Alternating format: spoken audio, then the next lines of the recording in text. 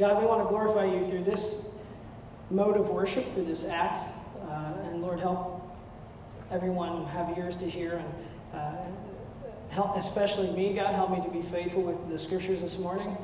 Holy Spirit, guide my mind and my words, and just as I always pray, that the dumb things that I say would fall to the wayside, and that the important things would rise to the top, and help us to get a clear picture of your revealed word through the scriptures that we have.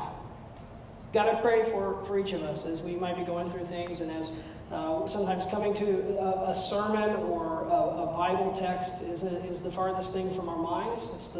It's not where we have been living, but surprise us, God, with the relatability, the relevance of it, to actually open our eyes to see that this is more relevant than a lot of things that we've put as the major things in our lives. God, help us to make you more of you, God.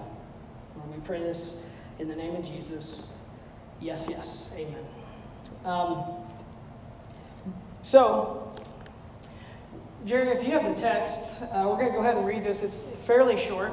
It's funny because there's weeks where Jerry's like, that's all that's there. And because then there'll be a week where there's like 3 or 4 slides and there's a lot there. But there's just 6 verses, and it's actually like it's like 5.5 verses. So we're going to start in verse 6. I'm going to read this one time through, because then we're going to look at it from a different angle here in a second. So everybody got coffee? Everybody ready to go? We good? We good? Okay. Mark chapter 6, starting in verse 1. Jesus went away from there. Where was Jesus? He just healed the little girl, right? That's what was happening at the end of chapter 5. Jesus went away from there and came to his hometown, and his disciples followed him. And on the Sabbath he began to teach in the synagogue, and many who heard him were astonished, saying, "Where did this man get these things? What is the wisdom given to him? How are such mighty works done by his hands? Is not this the carpenter, the son of Mary and brother of James and Joseph and Judas and Simon? And are not his sisters here with us?" And they took offense at him. And Jesus said to them, here Jesus goes with Jesus' sayings, right? What does Jesus actually say in the text? What does Jesus say in the Bible? Just like with the parables, he says some interesting things. And Jesus said to them, "A prophet is not without honor except in his hometown and among his relatives and his own household." And he could do no mighty works there, except that he laid his hands on a few sick people and healed them. And he marveled. Jesus was amazed, right? He marveled because of their unbelief. And he went about among the villages teaching. And whenever you see a Bible verse that has like the letter A or B after it, like if it says verse 6A or 6B, it means that you cut that verse off like in the middle of it. That's all that means. And so a lot of times they'll cut this off, and we'd actually cut it off right there at the very in verse 6. And he marveled because of their unbelief. Stop. That's where you'd stop that. And when I used to work at Starbucks, I would wake up earlier in the morning, and I'd go and you have to be there at 5, and I drive across Colorado Springs to get to the store, and I'm not a morning person at all. I struggle to get functioning in the morning. And one of the best parts of my job was to calibrate the espresso machines, right? You get in there and you get everything all set up, and then you'd have to get those, because of the way that the how an espresso machine works. It grinds the coffee really fine. It packs it. Automatic machine will pack it into a hockey puck, and then it will shoot pressurized boiling water through that puck, which causes you to extract through those finely ground powder-like coffee grounds into those shot glasses. And whenever you do that, there's this whole science behind this, and there's people that really nerd out with coffee. We've all seen this, that this has been a whole generation of people that geek out with coffee. But when I would do that, you'd have to calibrate, because the timing, and there would always be, on those machines, you have to have the shots falling and filling up the glass between 18 and 23 seconds. It had to be somewhere in there. That was the calibration of the machine. So every morning, you'd pull shots to make sure that this thing was giving you that quality of espresso. But the best part of waking up was not Folgers in my cup, okay? It was calibrating that machine and smelling that coffee, that espresso. It was just so fresh and it was so good. But there's a thing that happens when you've worked at a place long enough, and if any of you have ever worked at a fast food place or you become so familiar with the things that are free to you that you're like, it's still good. It's not as great as when you don't have it. So now, that's what Starbucks did. They hired a whole bunch of people over time and while they were working in college, and then they left Starbucks, and now they have clientele for life because we're all addicted to that season of our life where we just gave our souls to the coffee. We were wrapped up in that smell and the culture. But there's distance now, right? I can't just walk in there and pull some shots. I can't go behind the counter and make myself a drink, right? They'd be like, get out of here. And so there's distance there, so I have to pay for it. There's this barrier. There's this economic barrier between me and the thing that I used to get for free. And now it's like I want it way more than ever when it was free. There's a lot of things in our life that become like that when we become used to something. We get so used to it, we think we've got it figured out. We have access to it, and it becomes so familiar that what's the old English proverb? Familiarity breeds contempt. We get almost dissatisfied. We get indifferent when we have something that's there, and just like the old 80s glam rock band Cinderella with their ballad said, you don't know what you got till it's gone, right? And some of you are like, what is that? But we really don't know what we have until we don't have it anymore. And so I bring up that metaphor and that analogy to just tap into the human experience of having something that's accessible to us that you take for granted. We all do this in different areas of our lives, whether it's with people, whether it's with a job, whether it's with time in our lives. And where that ties into Mark is, so we've been going through the Gospel of Mark, and we've made it all the way to chapter 6. And we've seen a couple of themes repeat throughout the text. And the key thing that I want to highlight over and over as you study Mark, and if you go read this on your own, is that Mark is writing so that you see what Jesus does and what Jesus says, and that you will respond to the Jesus that Mark presents to you. That's the only purpose of this gospel, is to tell you about Jesus so that you will, it's not so you can have ammunition to go blast your morally wrong friends with. It's not a text to go and grab your political agenda and just go ram that into people. This is a personal encounter with the God of the universe through the human author, speaking to you to get you on a front row seat to see who Jesus was, walking and living among people on planet Earth in a time zone, the first century, so that you will respond. Now, what Mark presents to you is he gives you two options. There's really three, because there's an indifference. You can just be like, I don't really care. I'm not going to read the text. I don't really care about Jesus. I'm just going to ignore it. But if you read the text, you have really two options. You are going to either reject the Jesus that Mark presents, or you're going to rejoice with the Jesus that Mark presents. You're going to do one or the other. But what's fascinating in the way that Mark writes his gospel is that the disciples, you immediately think, good church people, that the disciples are on the inside, right? The disciples were called to follow Jesus. Jesus sees them fishing. He sees them at the tax collector. He says, come follow me. And so he invites them into this movement of Jesus. But the disciples throughout the story really don't know what's going on either. It's not till after the resurrection that they have this aha moment. I mean, even Thomas is like, I'm not in on this. I need to touch to validate. I need empirical proof that this is really Jesus and that this really happened, that he died and he rose again. So we come to the text a lot of times not prepared to deal with the disciples' ambiguity, because we already assume, that's the disciples. It's Peter. Of course he gets it. We haven't got to chapter 8, and that's where Jesus says, he calls Peter Satan. He says, get behind me.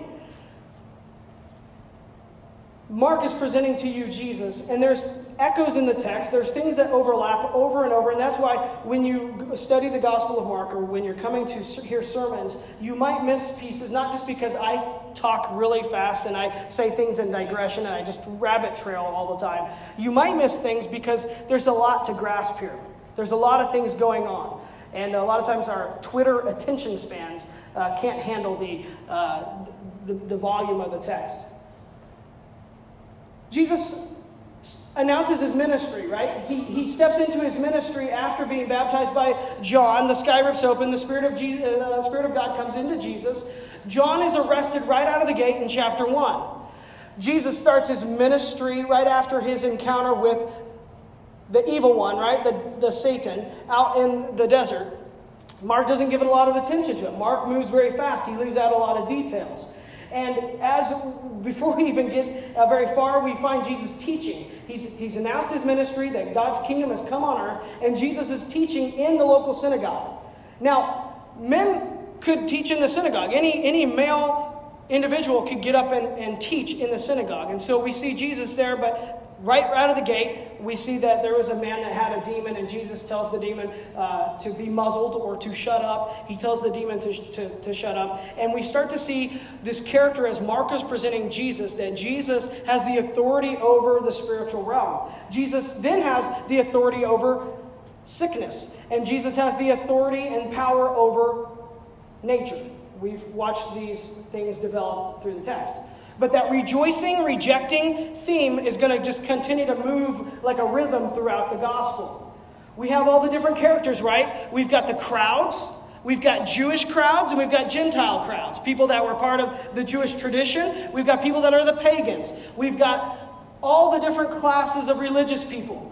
We've got the Herodians, who are part of the political system. We've got the Pharisees, who were trying to spark a renewal movement for Judaism by bringing the things of the temple to the lay people so that they could live out their faith, live out their holiness in the culture. But they did it in a box type of way where they pretty much said that you were going to, we're going to stone you if you get the box wrong. Jesus encounters all these different characters in these groups. And of course, then we got the disciples who are like teenagers following around Jesus. And they're kind of confused on what this whole thing is about. But they've been called to this revolution. And what is happening is people are watching Jesus do all these miracles. And there comes a point where the Pharisees actually tell Jesus that, well, the reason you can deliver demons is because you're like the prince of demons. You're basically Satan. And in that same story, we saw Jesus' family come to try to take him away to pull him into the loony bin, right? Do you remember that story? And Jesus redefines the family by saying those who do the will of the Father, those that have faith, are actually part of Jesus' family. Those are his brothers and mothers and sisters. That is a redefinition of the family. We've got the family come to take Jesus away because Jesus has gone loony. We've got the Pharisees saying, he's lost it. And we entered a whole new section in Mark when the Pharisees went to team up with the Herodians to kill Jesus. That was a turning point. And then we entered into the section where Jesus, he calms the storm. He's on the boat with the disciples. The disciples are freaking out and Jesus is asleep. He wakes up. He speaks to the storm. It stops. And then they have this question of, who is this? Even the winds and the waves obey this guy. So they're having this wrestling with, Mark is presenting us with Jesus. We're wrestling with who Jesus is. The characters in the text are wrestling with who Jesus is by what Jesus says and by what Jesus does. They get out of the boat. Well, Jesus gets out of the boat after the storm and he goes into the graveyard, or the Gentile graveyard where the pigs are. He casts the demons out of that guy and the city freaks out because their economic value of the pigs went down into the lake and drowned. They tell Jesus to leave. The Gentile guy that got delivered from the demons is like, hey, let me come with you. Let me follow you. And Jesus is like, no, you need to stay here and go back. But throughout the whole story, we've been seeing Jesus tell all of the people, don't tell people that I healed you. Don't tell them that I did this. Because he's telling the people of Israel, because God was keeping his covenant promises all the way from the Old Testament, what God was doing through the story of Abraham, Isaac, and Jacob, everything down to the present, God was still carrying on that story. Israel was supposed to be a megaphone to the world, not to be a hoarder of God's love and truth. They were supposed to share that and be the example to change the world. The Hebrew word is tsadiki. They were supposed to be righteous judges. There's that Proverbs, I think it's Proverbs 14:10 or 10:14, that says, the city rejoices when the righteous prosper. You know why the city rejoices when the righteous prosper? Because, hey, you can sleep good at night with your doors unlocked because the righteous are running the show. And nobody's going to come and steal your family. Nobody's going to come in there and steal your stuff. Hey, you're going to be able to eat. Everybody gets a seat at the table. The city gets excited when there's righteousness. And we see that this was the context in which Israel was supposed to be that. So Jesus is first going to the house of Israel to call those people. But just like all religious people throughout time, just like the Jewish people and just like Christians today, we think that we are privileged because we are saved. We think we're privileged because we're part of the family of God. And those things are privileges, but they're not privileges to hoard. They're gifts for us to be megaphones of God's love, good justice, and mercy to the rest of the world. If you think getting into heaven is the goal of the scriptures, it's not. It's not the goal to die and get into heaven. Now, that's a byproduct of having a real relationship with the creator of the universe who died and rose again, and you've put your faith in it, and you live that out. It's a byproduct. We don't go after God to get God's stuff. We go after God to get God. We go after Jesus to get Jesus, because Jesus is that good. This is the heart representation of God shown up in human form, and this is good news for everybody. But we all don't have that background usually when we think about, why is Jesus only going to the Jewish people? Well, he's keeping the covenant that God had done, which again is going to spread out and have lasting implications, as we see through the rest of the New Testament when Paul is the missionary to the Gentiles, those that were outside the promises of God. Now, I give you all that background because every time we get to the text, I know that this is probably not what you've been thinking about all week, right? But I can see some of you nodding your heads, and you've been paying attention to these themes, and they're kind of on repeat. This text that we just read in Mark chapter 6, Jesus leaves the graveyard, and he encounters the lady that's been bleeding for 12 years. But before he does that, the guy that's a leader in the synagogue, Jairus, shows up, and his daughter's 12 years old as well, and she's dying. And he says, Jesus, come, and if you just touch her, she will be made well. Jesus is interrupted by the lady that makes her way through the crowd, touches Jesus' hem of his garment, and Jesus raises her back to life, and this is where we end up here. What's weird is when you read the Gospels, they all do different things. If you go to Luke chapter 4,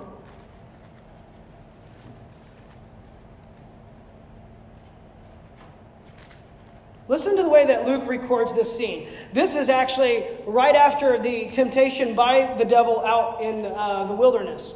And of course, Luke has a lot more content with that scene. But Luke puts this scene right after that, whereas Mark, that was in chapter 1, and we're already at chapter 6. Are you guys still with me? You guys trucking along? Luke says in chapter 4, starting in verse 14, and Jesus returned in the power of the Spirit to Galilee, and a report about him went out through all the surrounding country, and he taught in their synagogues. Remember, all males can get up and teach. Being glorified by all, or being amazing everyone. Verse 16, this is the story in Luke that we just read in Mark. And Jesus came to Nazareth. Mark didn't tell us it was Nazareth. We learned that in Mark, that his hometown, that he was from Nazareth. Luke is giving us that insight that it was Nazareth, which is, by the way, a no-name place.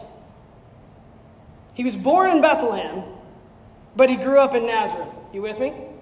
Because in John chapter 7, John chapter 8, when the Pharisees are telling Nicodemus, hey, go check your history, go check your Bible, Nicodemus. No prophet comes from there.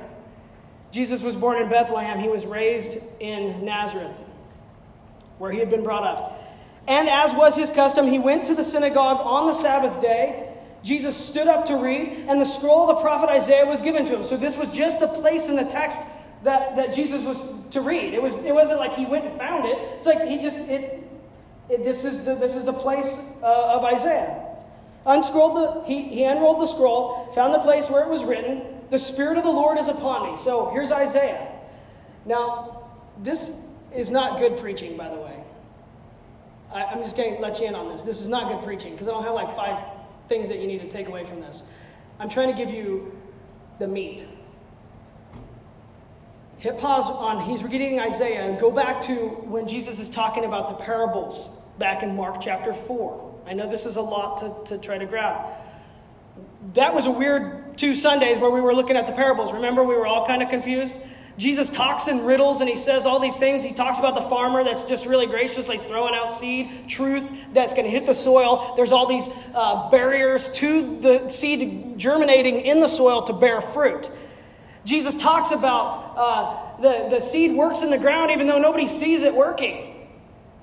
And then Jesus quotes Isaiah chapter 6 back in the parables and he says, you know what? Everybody that's on the outside, they're not going to understand any of this stuff anyway.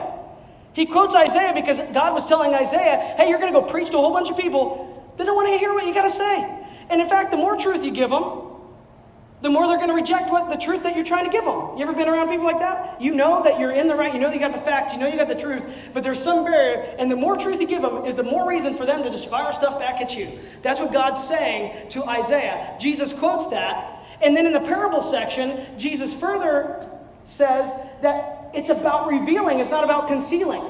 God really does want people to understand salvation. But a lot of times it's the person's willful volition. It's not about information. It's not about truth. Usually that people reject God or Jesus. It's because it's a personal volition against that. So that was Isaiah and that whole context of the parables. Listen to this. Jesus is reading again from Isaiah. The Spirit of the Lord is upon me. Mark doesn't tell us what Jesus taught in the synagogue, right? He just got up and he taught. Now, watch this. The Spirit of the Lord is upon me because he has anointed me to proclaim the good news to the poor. He has sent me to proclaim liberty to the captives and recovering of sight to the blind, to set at liberty those who are oppressed, to proclaim the year of the Lord's favor. Jesus gets up in the middle of the synagogue in his hometown that he grew up, right? Everybody knows Jesus. And he finds in the place Isaiah that he opened the Isaiah scroll, and he starts to read this text. The Jewish people are hearing this. The Spirit of the Lord is upon me. This is the Messiah, the one that was promised that was going to come to liberate Israel. Jesus is saying this as he's reading the scroll. The Spirit of the Lord is upon me because he has anointed me. This is the anointed one of God. To proclaim good news to the poor. Remember how Mark started? This is the beginning of the gospel of Jesus Christ. The announcement that a king comes back for war to tell everybody, guess what? We won. Good news. That's what that secular term, that political term means, gospel, good news. It means that the tyranny of the king is going to continue and all the upper class is still going to achieve their goals. Good news, everybody. But God shows up and the good news is flipped on its head. It's good news to the poor. It's to those that shouldn't get a seat at the table. To proclaim good news to the poor. By the way, good news usually reaches the poor last. Even in an information age, the poor usually don't know how to file their taxes. The poor usually don't know how to set up a financial plan. The poor usually don't have a system. So you know what they do? A lot of times they have to come together and they have to steal. They have to figure out, they come up with ways, the best way they know how, just like you would do and I would do. And so this is a flip of the heart of God showing through the Old Testament and through Jesus reading this, saying that proclaim the good news to the poor. Messiah, God showed up to the poor. He sent me to proclaim liberty to the captives and recovery of sight to the blind, both spiritually and physically, right? Jesus' ministry has been healing people, and we're going to see through Mark that he's going to heal other people that are blind. To set at liberty those who are oppressed. We saw that with the guy that was in the graveyard, right? He was bound by demons, and now he's been set free. And to proclaim the year of the Lord's favor. Remember the year of Jubilee? The Jewish people every 50 years, hey, you owe that money on your mortgage? It's paid for. Hey, you've been a prisoner? You're free. This explosive generosity of God. And Jesus is reading this in the synagogue. This is still the scene, Mark chapter 6. Jesus rolled up the scroll, gave it back to the attendant, and sat down. Jesus is affirming that he is the fulfillment of what he just read. And the eyes of everybody in the synagogue were fixed on Jesus, and he began to say to them, "Today the scripture has been fulfilled in your hearing." And all spoke well of him and marveled at his gracious words that were coming from his mouth. People are getting excited in the Jewish church, right? They're all getting excited about synagogue. He is the anointed one. This is good news. Because, in their mind, they were hearing freedom from the oppressors, which in their mind is Rome.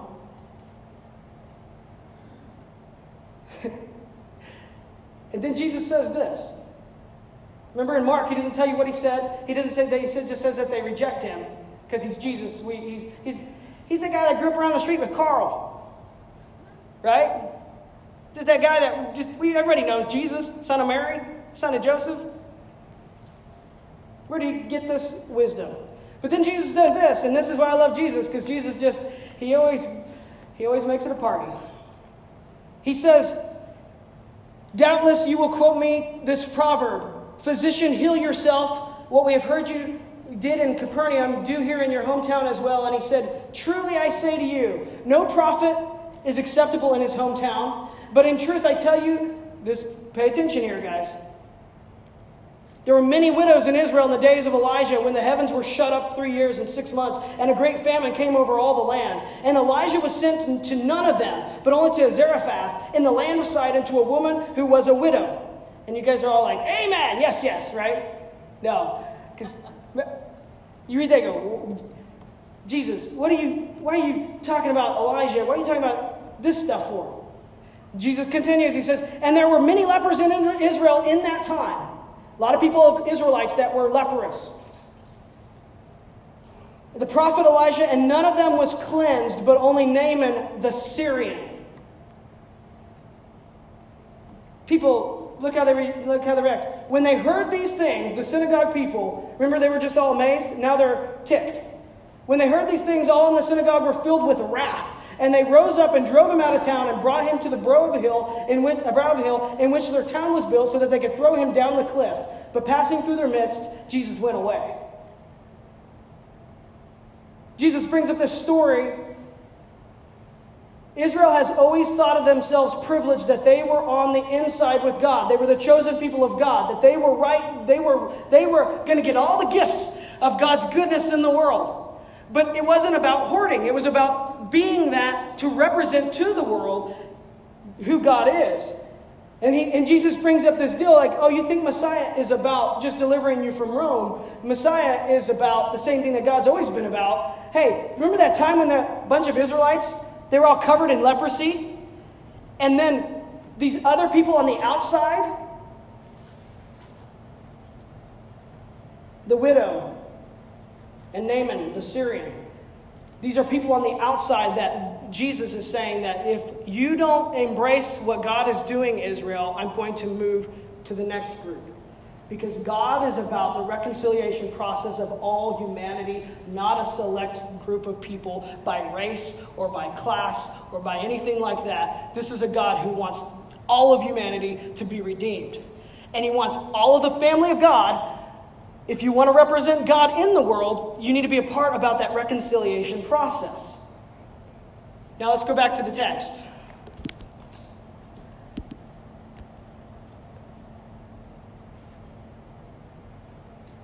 Mark is really concise on this, and he just whoosh. We saw all of those miracles leading up, the calling of the disciples in the first section of Mark, the deal about the parables. In the parables, Jesus said to those on the outside, those that really don't get the kingdom of God, that everything's going to be told in parables. But Jesus is going to try to enlighten everybody. He's going to try to spread the message of the kingdom as much as they can hear. And then that section ends with the Pharisees plotting with the Herodians to kill Jesus. So we saw these characters, and what their response was: rejection. The disciples are still in the game. They're still on the storyline. And the disciples are still trying to figure out who Jesus is as well. We make it through all of these healings. We make it through the calming of the storm. We make it through the demoniac getting healed. We make it through Jairus' daughter. We make it through the lady that's had the bleeding for 12 years. And we think we end at chapter 5 on this high note where God is just, yeah, woo, everybody should be running after Jesus. Jesus goes to his hometown and he gets rejected. Now, a couple of highlight things that I don't really want to digress into, but it might be helpful as we go through the study of Mark, is the disciples are with him in his hometown. The people are asking, where did he get these things? The reason they're asking this is the Greek word is tekton. Jesus is a tekton. He's a construction worker. He's a carpenter. We like the image of carpenter, but the person would have worked with stone or with wood. He was an artisan. People in that time period that were artisans were looked down upon. 200 years later, you can find writings still of people making fun of the Christians that they worshipped a laborer. Jesus is a tekton. He's a carpenter. He's a construction builder. And so was Joseph, his dad, right? They're asking, where did he get these things? That's why they're asking that, because there was people that were artisans did not have this perception that they were wisdom. We still do this, right? We still ask people what they do. Now, in our culture, a person that comes from low means and works their way up by their own bootstraps, we think that that is admirable. In the ancient world, it was all about what you were born from. It was the nobility. So it's an honor-shame society where we're more of a guilt society. Oh, you didn't do the job well? Well, then you're not going to get any pie, right? We are a guilt society as opposed to the ancient world is an honor-shame society. And the first thing usually out of people's mouths in the ancient world is a slam of some type, or to ask, what do you think we do when you meet somebody? You go, oh, what do you do for a living? We base it off of their occupation, as in the ancient world, they go, who are you? And so Nazareth, they're like, oh, it's Mary's son. Now, you can get into the weeds really far with this. Mark says Mary's son. Luke's people say this is Joseph's son. At this point, there's people that think that Joseph has died, that Jesus grew up kind of without a father. There's people that say that the reason that they're saying Mary is because they're actually slamming Jesus because they know that Jesus was born out of wedlock, right? Because of the virgin birth. They also say because we have Mary, this is the son of Mary, and here's the other family members, brother of James, Joseph, and Judas, and Simon. Well, who are they? Well, the Roman Catholic Church, because of Jerome, has this doctrine of the perpetual virginity of Mary. I know that you guys are just getting in the weeds here, but I'm just giving you some trivia so that you understand why these things are important, why they're in the text. And there's Catholic theologians that defend that, and there's people that disagree with that. And of course, because they believe that that Mary was basically a virgin the entire time, and so that these are cousins of Jesus, or that these are half-brothers of Jesus, because Joseph and Mary had other kids. There's all sorts of different things that can be defended there, which I don't really care about any of that. But there you go. Trivia. But this is the dialogue that they're having with Jesus. And they took offense at him. So they're amazed that Jesus did all this stuff. He basically called them out and said, well, you're privileged, but really it should be about the rest of the world. This is what Jesus' ministry is about. Jesus says that he's a prophet without honor. This is interesting, the very ending part, and this is what we're going to end on. They think they're familiar with Jesus, right? They've been smelling espresso a whole bunch of times. They understand that this is just normal. They've become so familiar that they're mad. They think they know God. They think they're familiar with God, and they're mad. And Jesus quotes the Old Testament, tells them really how God acts through the prophets, and they get mad about that. And they're actually, the irony with being so familiar that you lose interest is that you're not familiar at all. That's the irony of it. Jesus has been doing all these healings, and we come right here to the very end of these verses, and this is kind of fascinating to me. He could do no miracles there, except He laid his hands on a few sick people and healed them. What? Okay, Jesus is God in the flesh, but he couldn't do any mighty works there. We just got done with a couple of stories about faith. Remember the lady that breaks through the crowd? She's got faith. The people back in chapter 2 that lower their friends through the roof, it was their faith. Faith plays a part in this. So you're not off the hook. God working in reality requires you to participate in reality with a relationship with him. And it's called faith. So faith is an important theme of this. Jesus could not do any works there. But, there's another angle that you could look at this and say, the reason he couldn't do any miracles was because people didn't even bother. It's just Jesus. I know we heard he healed a whole bunch of people. We know he delivered people from demons. But, hey, Carl, I know you're sick today, but just stay home. I'll go check it out for you since you can't make it over there. Why couldn't Jesus heal them? Maybe because it was their cynicism and they just left all the sick people at home. Maybe that's what's happened here. Or maybe Mark's trying to tell you about a different sickness.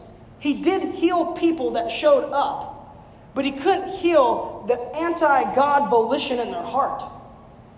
He couldn't open their eyes spiritually. He couldn't open their ears to hear. They couldn't get the people the true miracle, which is to move them from non-belief to belief, from non-relationship with God to relationship with God. And I think that might be actually where I land in my interpretation with this text, is that Mark is trying to show you, who cares if you can heal sick people and you can raise the dead, but you don't know the one who does it. That's what I think Mark's doing here. And verse 6, and we'll leave it on this.